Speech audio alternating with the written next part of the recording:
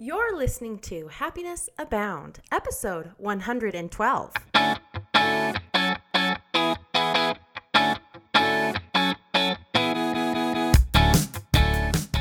Welcome to Happiness Abound, a podcast dedicated and designed to help those seeking happiness in their lives. Here we'll talk about happiness as gained through habit formation, being inspired by the stories of others, and looking for opportunities of growth and learning. I'm Taylor Proctor. Thanks for tuning in.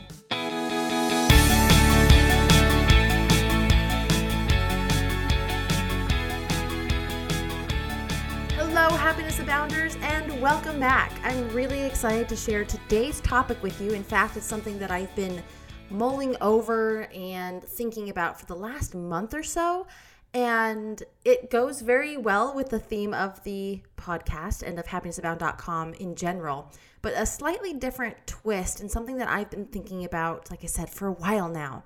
And I keep on telling myself, I need to frame it up a little bit better because I love the idea so much, but I think today is the day. So here goes. You've heard me talk about consistency.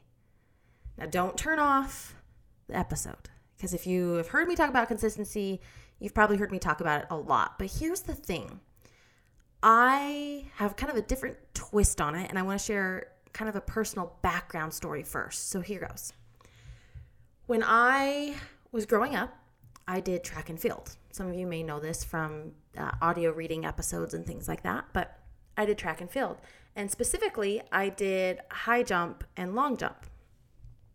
Now, in track and field, there needs to be some consistency in your racing, like coming out of the blocks, and that's coming out at the start and things like that. But for the field events, specifically high jump and long jump, you have a run up and an approach.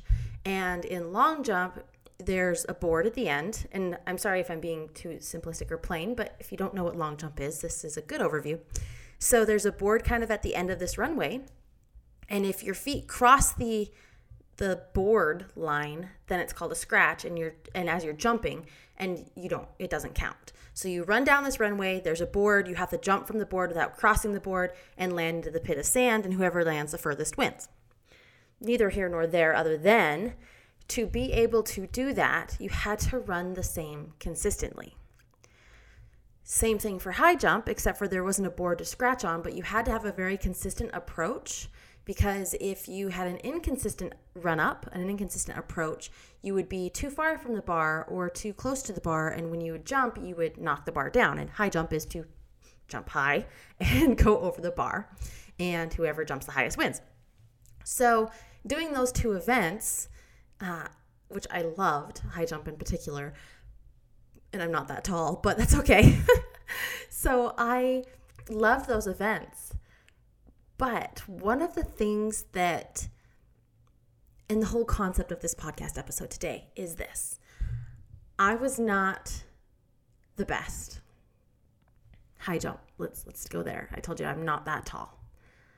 I'm very athletically built, and which means I'm muscular, and I'm 5'7", so I'm somewhat tall, but a normal high jumper is very taller, like 5'9" or more, and very willowy, and just has hops, and I don't have any of that. I'm built very muscular, and compared to, I'm not that I'm comparing, I know, but compared to other high jumpers, I'm pretty short and stocky. Now, out in the real world, I'm not short and stocky. I just have a very athletic build. And anyways, so I was not the best. That said, and long jump, same thing, not the best. That said, my dad and I worked on those approaches more than anything else. Because my dad understood what I understand now, is that consistency was the key. Because if you could consistently do a good run-up, you knew when and where you needed to adjust. I'm going to repeat that. If you can go with consistency, you know when and where you need to adjust. That's the point of this episode. I've been sticking on that for a very long time. And here's what I mean in the context of the example of track and field, right? If you have a consistent run up for high jump or long jump, you have a consistent run up, and let's say you have some warm up run ups too before you're actually counted against you as a scratch. And in high jump too, you have 3 approaches per jump, and if you cross the plane of the bar, it's a scratch as well. So anyways, if you have a consistent run up as you're going and you're warming up to get to the actual jumps, your legs stretch and expand, right? So you may have your first run up and you start at a certain point, and that's measured and everything else. You start at a certain point and you run past the board, and someone's looking to see where your jumping foot, mine is my left, maybe too much information, but your jumping foot is in correlation to the board. Same thing with high jump. You run and you see where your jumping foot is in correlation to distance from the mat and the bar. So I'm going to stick with long jump for this one because I think it's a little easier concept to understand because there's a board at the end. So you're running and you run past this board and you see where your jumping foot was. Now, if you try running again and you don't run the same way, right? You shorten your strides or you take a chop step to try and make it to the board, you've just shorted yourself. And here's why. Because as you're warming up, like I said, your legs, muscles lengthen and everything else, and you can take the actions you need to back at your approach. You don't need to take the actions to adjust in the middle of your run. So a lot of people, and I say a lot of people, I did not do this like professionally. I just did it for USA Track and Field from like 8 to 16. So, which is like comp league sports. So not college or, professionally. But what I saw a lot growing up was that my competitors, the people around me, would run and they'd do one good run and they would be over or behind the board. And instead of fully adjusting where they started, which was, okay, you're a foot over the board, step a foot back. Or continuing where they were and doing a full run approach again and seeing if it's consistent, they would adjust in the middle of the run. And so they'd lose all their momentum and they wouldn't jump as well. So my dad and I, like I said, we practiced the approach to be consistent so that when I ran, if I was a foot over, we'd do another one just to see if my legs were warmed up, do another one, and then we'd move back. If I was a foot over, we'd move back my approach a foot. And if I ran the same way, I would hit right where I needed to on the board. If I adjusted my run, if I was inconsistent in my run, there was no way for us to be able to make the changes we need to make to be successful. Now, I didn't always win at long jump, but I actually did pretty good at high jump. And again, not the ideal high jumper build, not the ideal high jumper height, like any of those things. But I had the consistency in the approach that I knew. I eventually got to the point because in higher tournament style, I guess you could call it, I don't know, higher up meets, track meets, your coach can't be there with you. So they're clear across the track and you have to have sign language or whatever to have them coach you. And my dad and I eventually got me to the point where I could do a run up and tell you if I was too close to the bar or too far away from the bar, and I could make an adjustment as I needed a half a foot, a quarter of a foot, etc. And it got to that point where I was able to figure that out. And it all stemmed from having a consistent approach. Now, this isn't a discussion to relive glory days of track and field. What I'm getting to is that if you and we are living our lives inconsistently, we never know when and where we need to make the adjustments.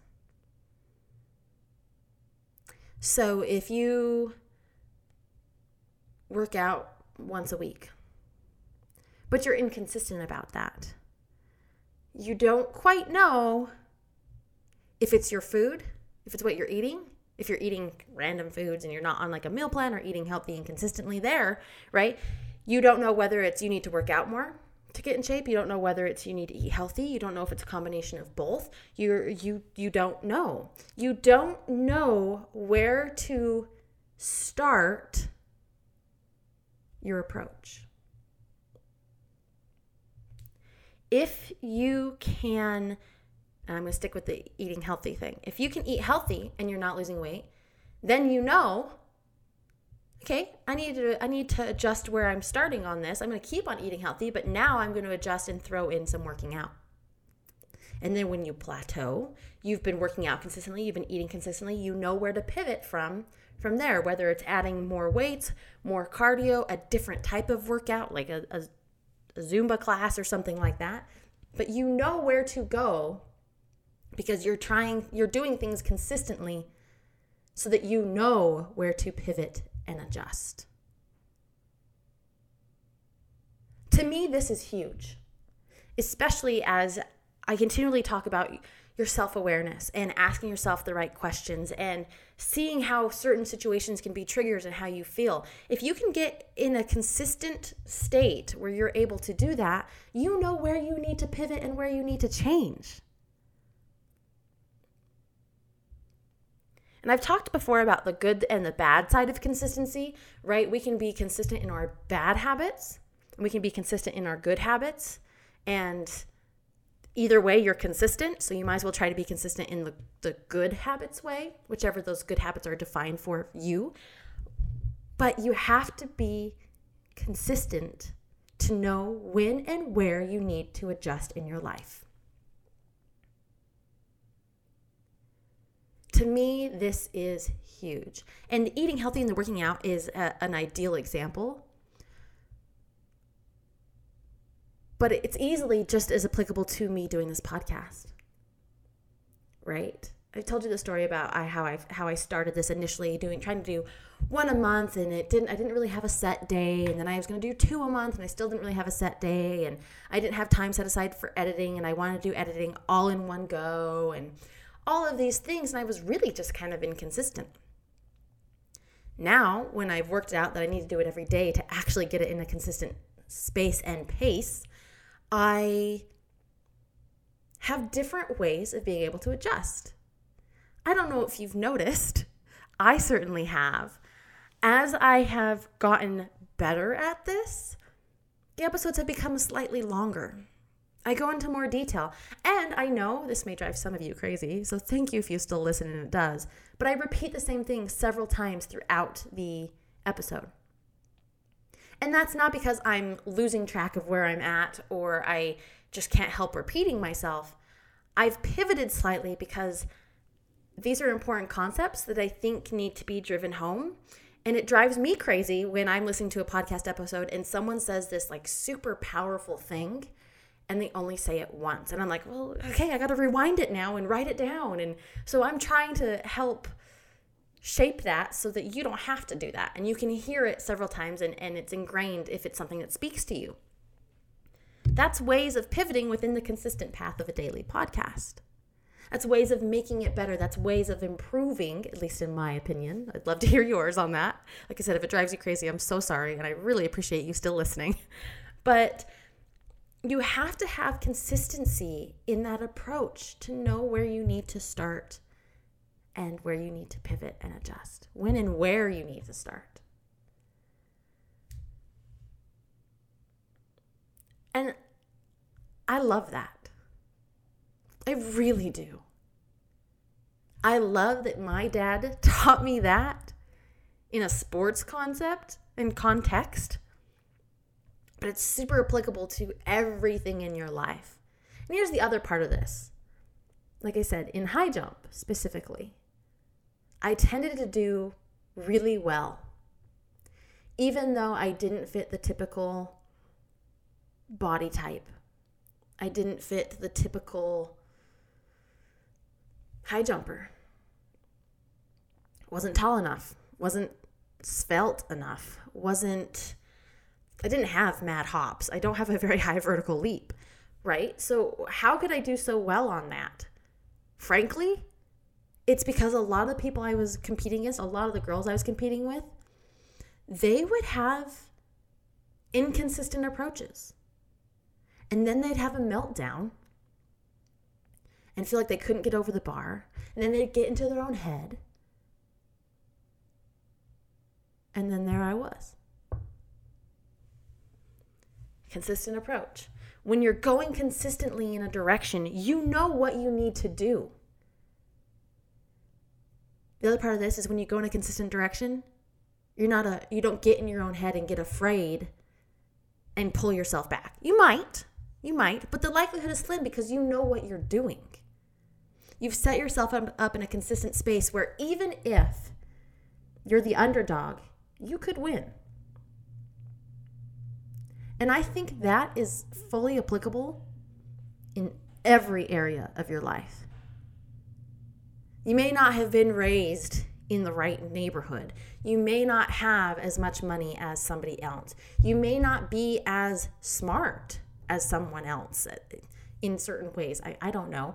You may not feel like you're as pretty as someone else. You may not feel as though you're as funny as someone else. You may not feel that you are as tall as someone else. But if you can be consistent, you have a much higher likelihood of success, regardless of all those things that you think are standing in your way. Regardless of all those comparisons, which we've talked about before, we don't want to do. We want to focus on our own race, our own event. And when you can do that, when you can push aside those fears and go, all right, I'm going to consistently do this, that's when you start to see the weight come off. That's when you start to see the promotions at work. That's when you start to see the pay raises. That's when you start to see your friendships deepen, your relationships get better. That's when it all comes together. Because you're living consistently and doing consistent actions that if something is stagnant or something's not quite working out, you can pull back and see where you need to pivot and what you need to adjust. I hope this episode makes sense. Like I said earlier at the beginning, it's something I've been thinking about for a long time, and I wanted to shape it up a little bit more.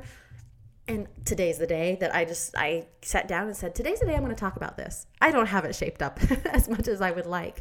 So I hope that it's clear and makes sense. I hope that I'm able to convey this in a way that it resonates with you, because it so resonates with me.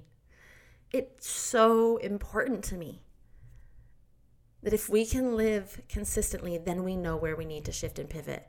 But if you're trying this diet, you're starving yourself, you're binge eating, you're doing this, and this, you're going to bed at 8:30 one night and 11:30 the other, and that's a consistent pattern of inconsistency, try focusing on one and see where it takes you. And then you have a starting point. Then you have an initial approach. And then from there, you can add something in. You can add a foot to your approach, right? You can add working out. You can add an alarm in your phone to go to bed earlier. You can take something away, right? I've taken away TV at night to go to bed earlier, right? So you can shorten your approach by, say, half a foot, so that you hit that board at the end, or you go to the bar and you have this great approach at life. And again, you may not have all the cards in your favor, but in my opinion, the person who can be consistent is the person who usually comes out on top. Because all these other people are having meltdowns because they don't know what's wrong. They're inconsistent in their approaches, and they're getting in their own way and in their own head. But when you can focus on you, you're doing what you need to do consistently, and you're analyzing how you need to adjust your approach, those people drift away. And again, that's when the promotions at work happen. That's when the raises at work happen. That's when your relationships deepen. That's when the weight starts to come off. is when you can be consistent in your life, consistent in your approach. So I'd love to hear what you think about this episode because, like I said, I love this concept. And I love that I have had an experience in it growing up and that it's applicable to the rest of my life. And I know some of you out there may not be into sports metaphors. And if you aren't, I'm sorry. And I hope that I was able to be clear on what this really is about. And that's being consistent in your approach so you know when and where to pivot in your life. If this episode resonated with you, I would love to hear about it. Also, I'm going to ask my 3 big favors. Please rate, review, and subscribe to the podcast. That helps other people find it as well. Oh, and 4th favor, I would love to know your thoughts on this and what you're doing when you listen to these episodes. So be sure to take a screenshot or post a story up on Instagram. I'd love to see it, and be sure to tag me at happiness_abound. So with that, have a great day. I hope you're able to move forward in your approach at life with consistency. And remember, you are capable of happiness abound.